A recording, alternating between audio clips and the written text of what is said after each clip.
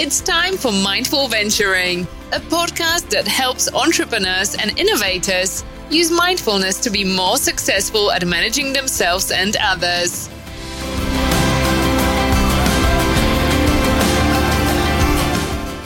Hello and welcome to another episode of Mindful Venturing. I'm your host Prashant Pongshe, and I should say welcome back.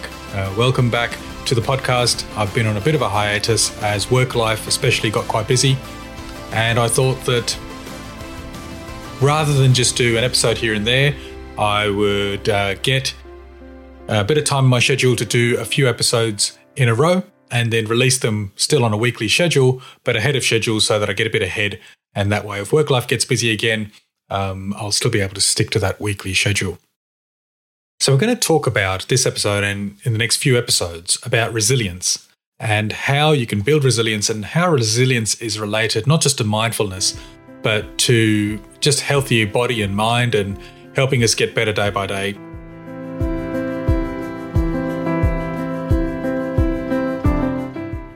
Resilience is a tricky topic to talk about, I think, and even think about at times. It can mean different things to different people. And so for all these reasons, I took the easy way out and didn't mention it on the podcast. But it's a topic which I keep coming back to both when I'm talking to people I work with or just friends in entrepreneurship and innovation circles. I think it goes back to what I keep saying in this podcast is if we're in a mode where we're faced with a lot of uncertainty, with a lot of risk, which obviously comes with a lot of ups and downs, then you're going to have to learn to be resilient.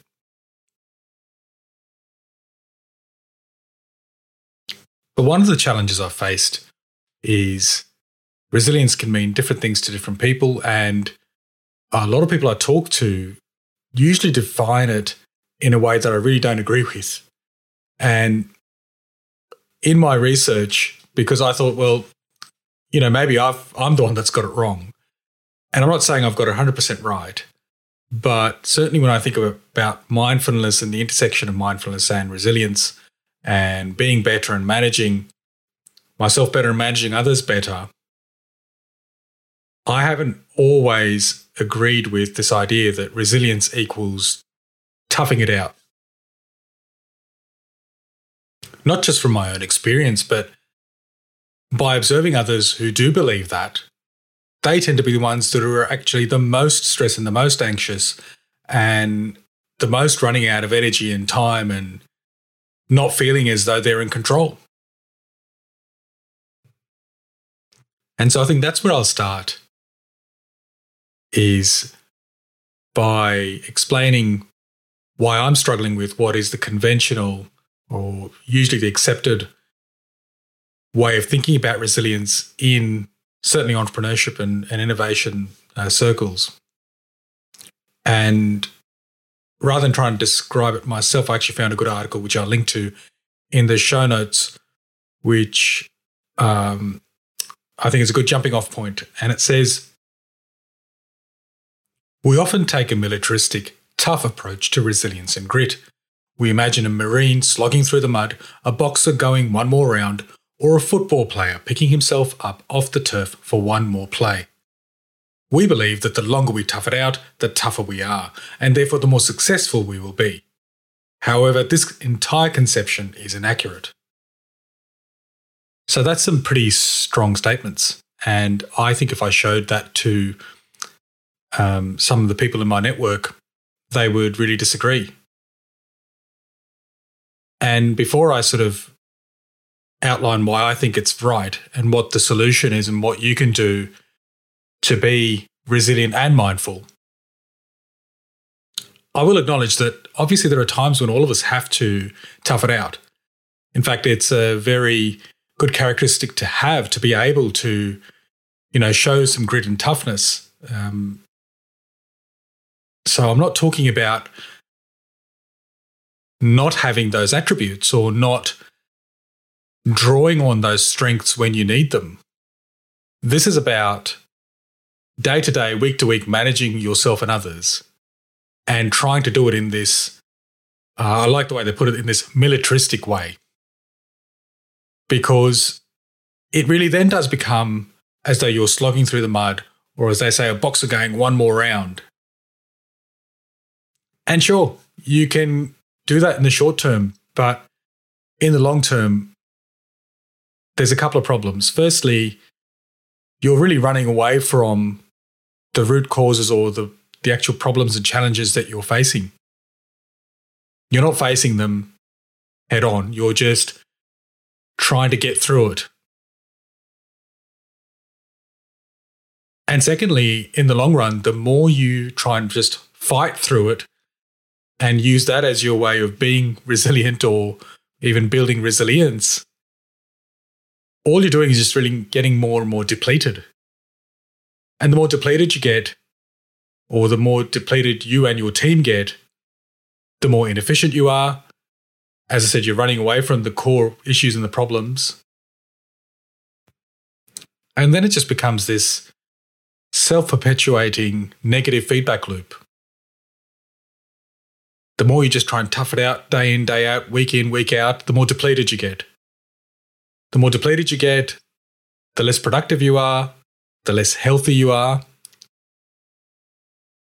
And you just won't reach your goals and you won't actually feel like you're getting anywhere. And in the worst case, it will cause you health problems. You'll burn out, you'll, have real issues. I've seen it with people around me. So all of that is to say, there is a better way. So let's talk about that now.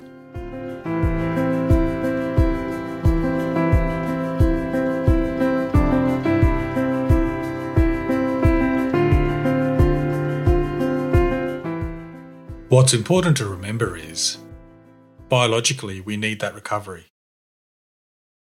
So the key to resilience is, quote, trying really hard, then stopping, recovering, and then trying again. This conclusion is based on biology. Homeostasis is a fundamental biological concept describing the ability of the brain to continuously restore and sustain well-being. In a separate episode, I'll go more into the medical scientific aspects of this. So I don't want to go in too much depth right now. But it's definitely the case that whether you're in denial or whether you think you're doing it right, by just gritting it out, you're doing it wrong, because fundamentally, biologically, we as humans need that recovery. And actually, if it helps, think about your favourite athlete, your favourite sportsman or woman who knows that to get to peak performance, they need that recovery time. And so if you have too much time in that performance zone, you need more time in the recovery zone. Because what you're really looking for is giving your body the opportunity to achieve that balance, that homeostasis. And so my first tip is that when you do eventually get to that point of recovery, really focus on the recovery aspect and stop multitasking. It is time to switch off and make the recovery your focal point. If you fail to do that, then you're not going to feel great, but even if you do, you haven't really given your body the opportunity to trigger the sequence of events that aid in recovery and eventually allow you to get up and go again. And then that cycle is the cycle of building resilience properly. So choose whatever works for you. It could be meditation, it could be listening to some music, going out for a walk, whatever works for you, but something that isn't very mentally taxing. Recovery isn't, going to a park and sitting there and cycling through messages on your phone. You've done 70% of the work, but the 30% that you're doing wrong is actually not helping you recover.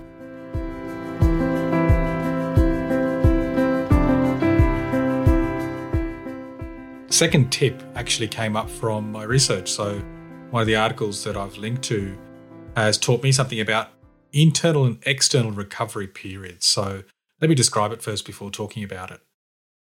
They talk about internal recovery, which refers to the shorter periods of relaxation that take place within the frames of the workday or the work setting in the form of short scheduled or unscheduled breaks, by shifting attention or changing to other work tasks.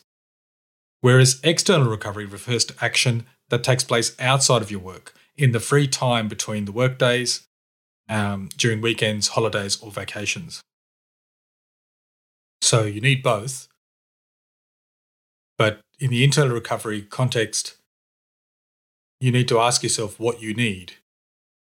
Because if you're in the middle of a workday, sometimes just task switching or trying to take your mind off things or getting up and getting up from your desk and getting a coffee might not be enough. You have to always use those mindfulness tools that you've hopefully started to really get the hang of by now, such as awareness and acceptance, and really start living in that present moment, but also learning to question yourself in that present moment. It's something which, especially on the really busy days, as someone who can multitask and someone who, I can go till the afternoon before I really start feeling it. If I'm really having a busy day, I could go non-stop, but I know it's not good for me. And I know that in the long run, it doesn't help and actually is a less productive way to work and live. So what I've become quite good at in between meetings especially, but also when I'm out to lunch, is switching off in a way that I might do on the weekend. So rather than switching off just for a few minutes, taking a slightly longer walk around the block, or doing something that really switches off. And I find that when I get back to work after lunch, for example, I'm a lot more recharged, and I haven't really done anything apart from preventing myself to do things, to do less. As the meditation gurus and teachers always say, it's about trying to be in a state of being rather than a state of doing. So that's recovery, and it's really all about giving our brains the rest that they need. Because unlike, for example, our muscles or anything more physiological or physical, there aren't always the signs when you need them that you need that break.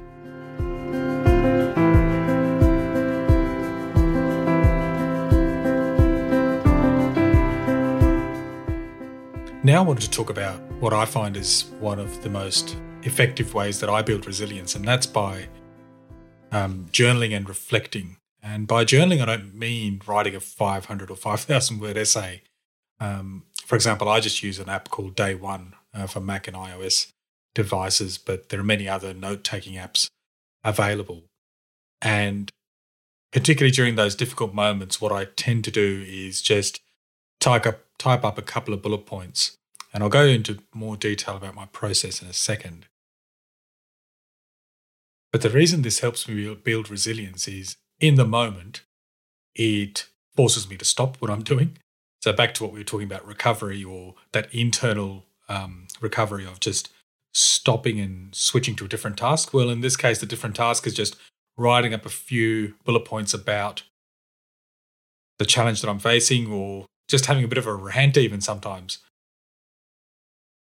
And what I've found is, in that moment, I gain a lot more perspective, and I don't exaggerate what I'm going through, and I start triggering and engaging in some self-compassion.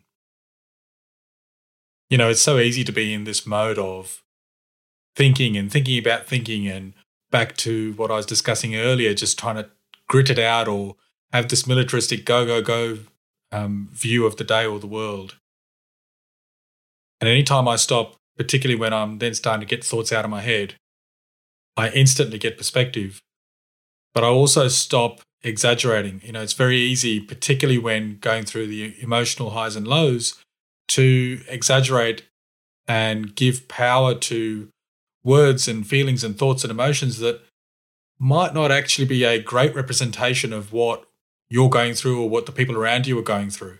You can get caught up in the moment, caught up in, your own world, or caught up just in a team environment or in any sort of group environment. And invariably what then that leads to, that more realistic not so exaggerated perspective on what I've just been going through or having a bad day, whatever it might be, leads to a more compassionate response. Because then I'm not hard on myself or thinking negatively. I'm thinking very positively and very compassionately about what I've been through and why actually, A, it's not as bad as I had been, as bad as the narrative that had been in my head before I sat down to write.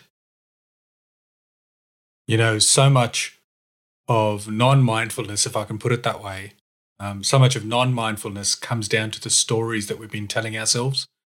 And this is yet another tool that I use to correct or modify those stories, particularly during those tough moments.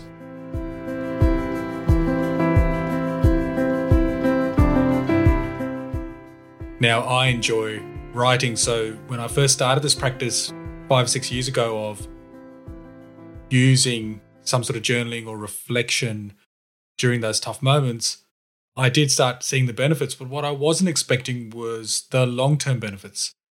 Particularly, I think, if you use a digital tool, but I suppose the same thing could work on paper as well. Because what I mean is, I then actually take time in my morning as part of my morning routine. If you haven't listened to the episode on morning routines, there's a couple which I'll link to, which go through my morning routine.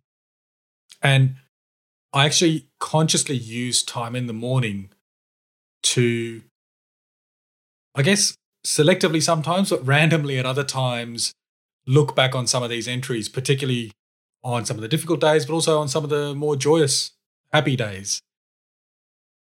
And what I wasn't expecting is what a boost that catalogue or that historical record, if you like, is. Because it gives me such a boost to see, oh, that's right, a year ago, or sometimes the apples surface up, such and such happened a year ago. Oh, a year ago, had this really big win after 3 consecutive days of failures or having things not go my way. But more than that, I've actually articulated what worked and what didn't work. And I can see that I have adapted to not just my work situation or my home situation, but actually started to build better habits and eliminate the bad habits, so that over time, I have actually got a journal of resilience building, which when I first started that process, I certainly wasn't expecting that.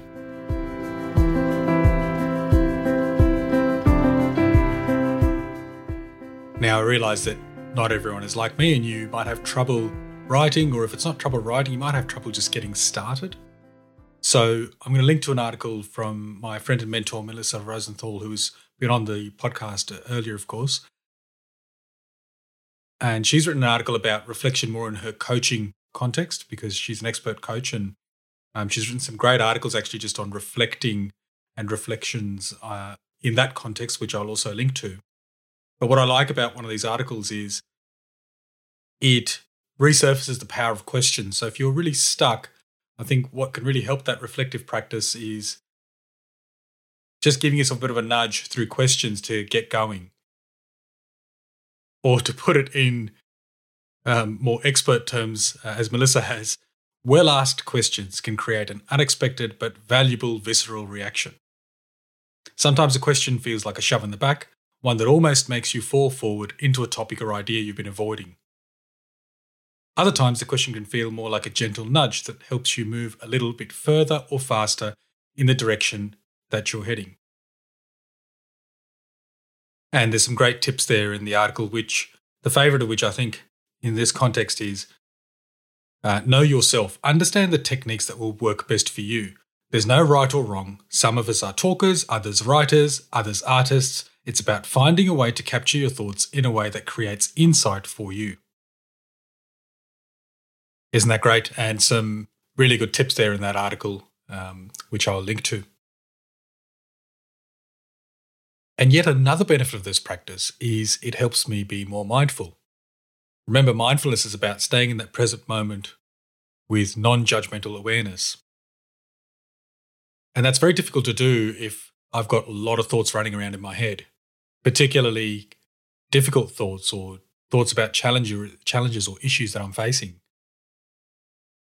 Now that I've developed a habit of a place for those thoughts, if you like, or a place for not just those thoughts, but a reflection mechanism on those thoughts. When I do then sit still and meditate or do something that's more mindful, I don't have that noise or I don't have those interruptions, and I can stay a lot more focused and get a lot more out of the mindfulness practice than I otherwise would be able to.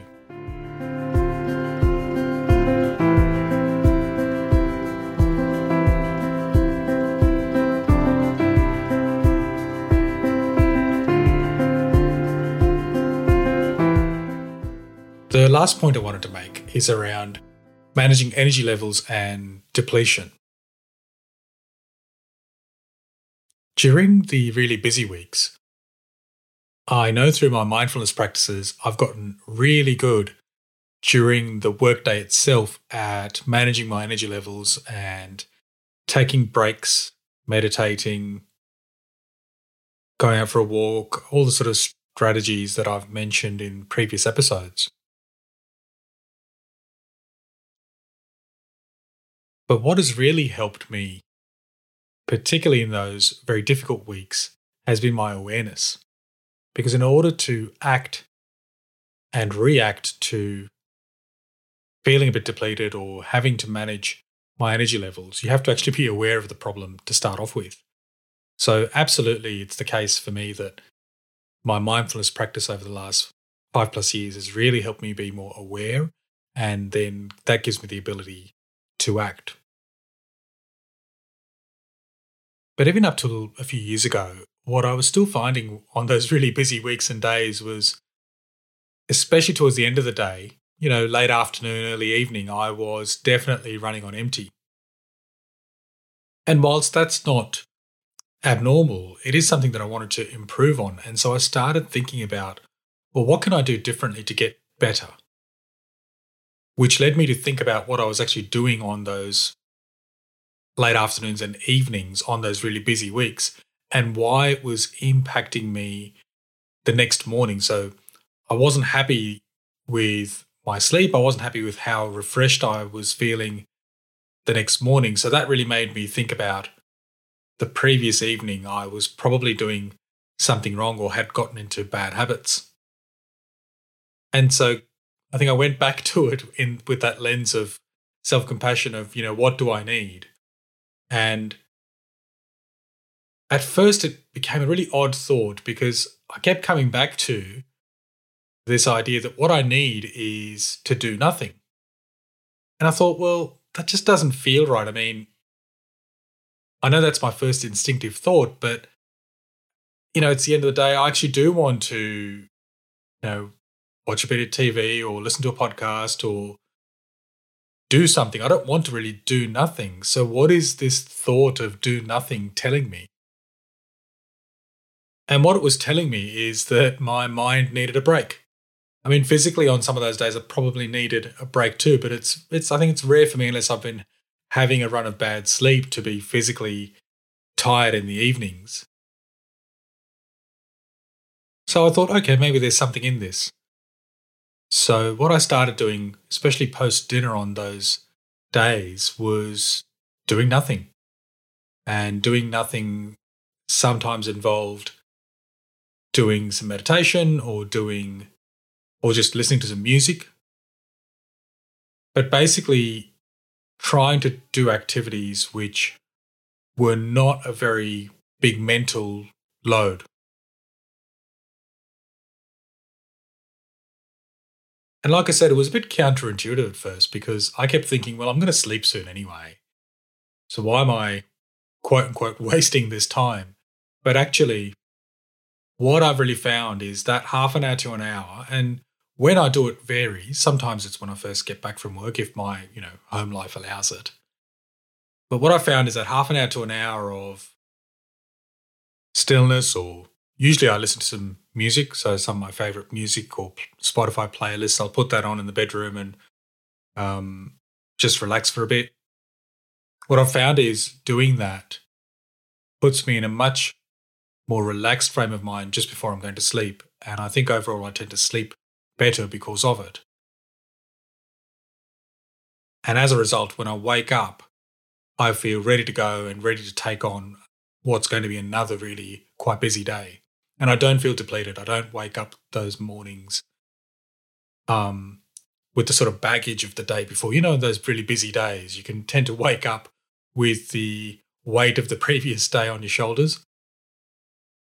Winding down early in the evening and really being aware of what I need is the point I'm trying to make. Is I ask myself, well, what do I need? And if I don't feel embarrassed now to just say to myself, look, what I really need on this 12 plus hour workday, or what has been a really long day, is to do nothing. And I don't need the stimulation of TV or anything else, or even a conversation or a social interaction. I just need a bit of nothing time before bedtime. So I suggest using a test and learn approach for yourself. Ask yourself, what do you need? Look for those patterns of where you're getting depleted a lot, either during the workday or more likely towards the end of the day. And then think about what you can do to shift into a zone where you're not getting more depleted and actually you're getting more recharged or energized. Because that cumulative effect of getting depleted has knock-on effects and is not going to help you build resilience in the long term, but is not actually going to help you get through your challenging days and weeks in the short term.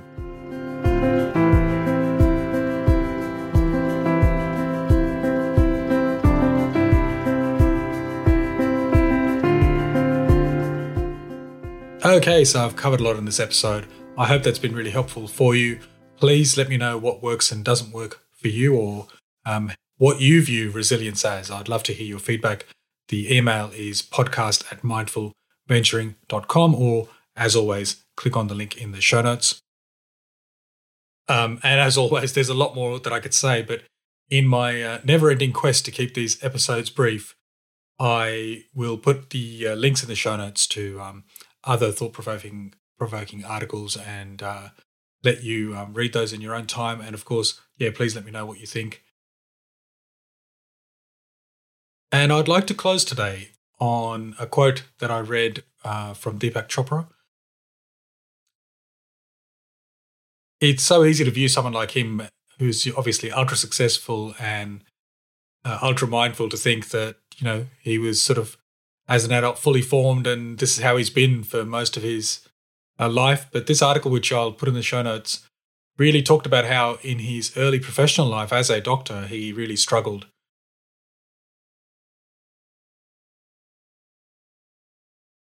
It says, my 22-year-old self needed to hear something important. Being on track is rarely workable. Setbacks, swerves, and curves await everyone. He needed to pay attention to something foreign to his nature: resilience in the face of difficulty. This means the ability to bounce back emotionally, to take no obstacle as a sign of one's inferiority, to establish a strong sense of self that external circumstances and other people cannot undermine. Well, as usual, wise words, and much better than I could put it, but I found that really useful to think that, in a way, like the rest of us, he has learned the hard way. And as he says, young Deepak managed to lick his wounds and make it through. But he did it, I'm sorry to say, because some people have invincible cockiness. The cost was protracted immaturity. It would be 15 years before I actually discovered what emotional resilience and a mature self feel like. It would have been good if someone had tapped me on the shoulder a lot earlier. Isn't that great? And, by writing those words and by doing all that work, in effect, I'm sure he's impacted millions of people and actually given them that tap on the shoulder that they needed. So that's the episode on resilience. I really hope you enjoyed it. Until next time, keep calm and venture on.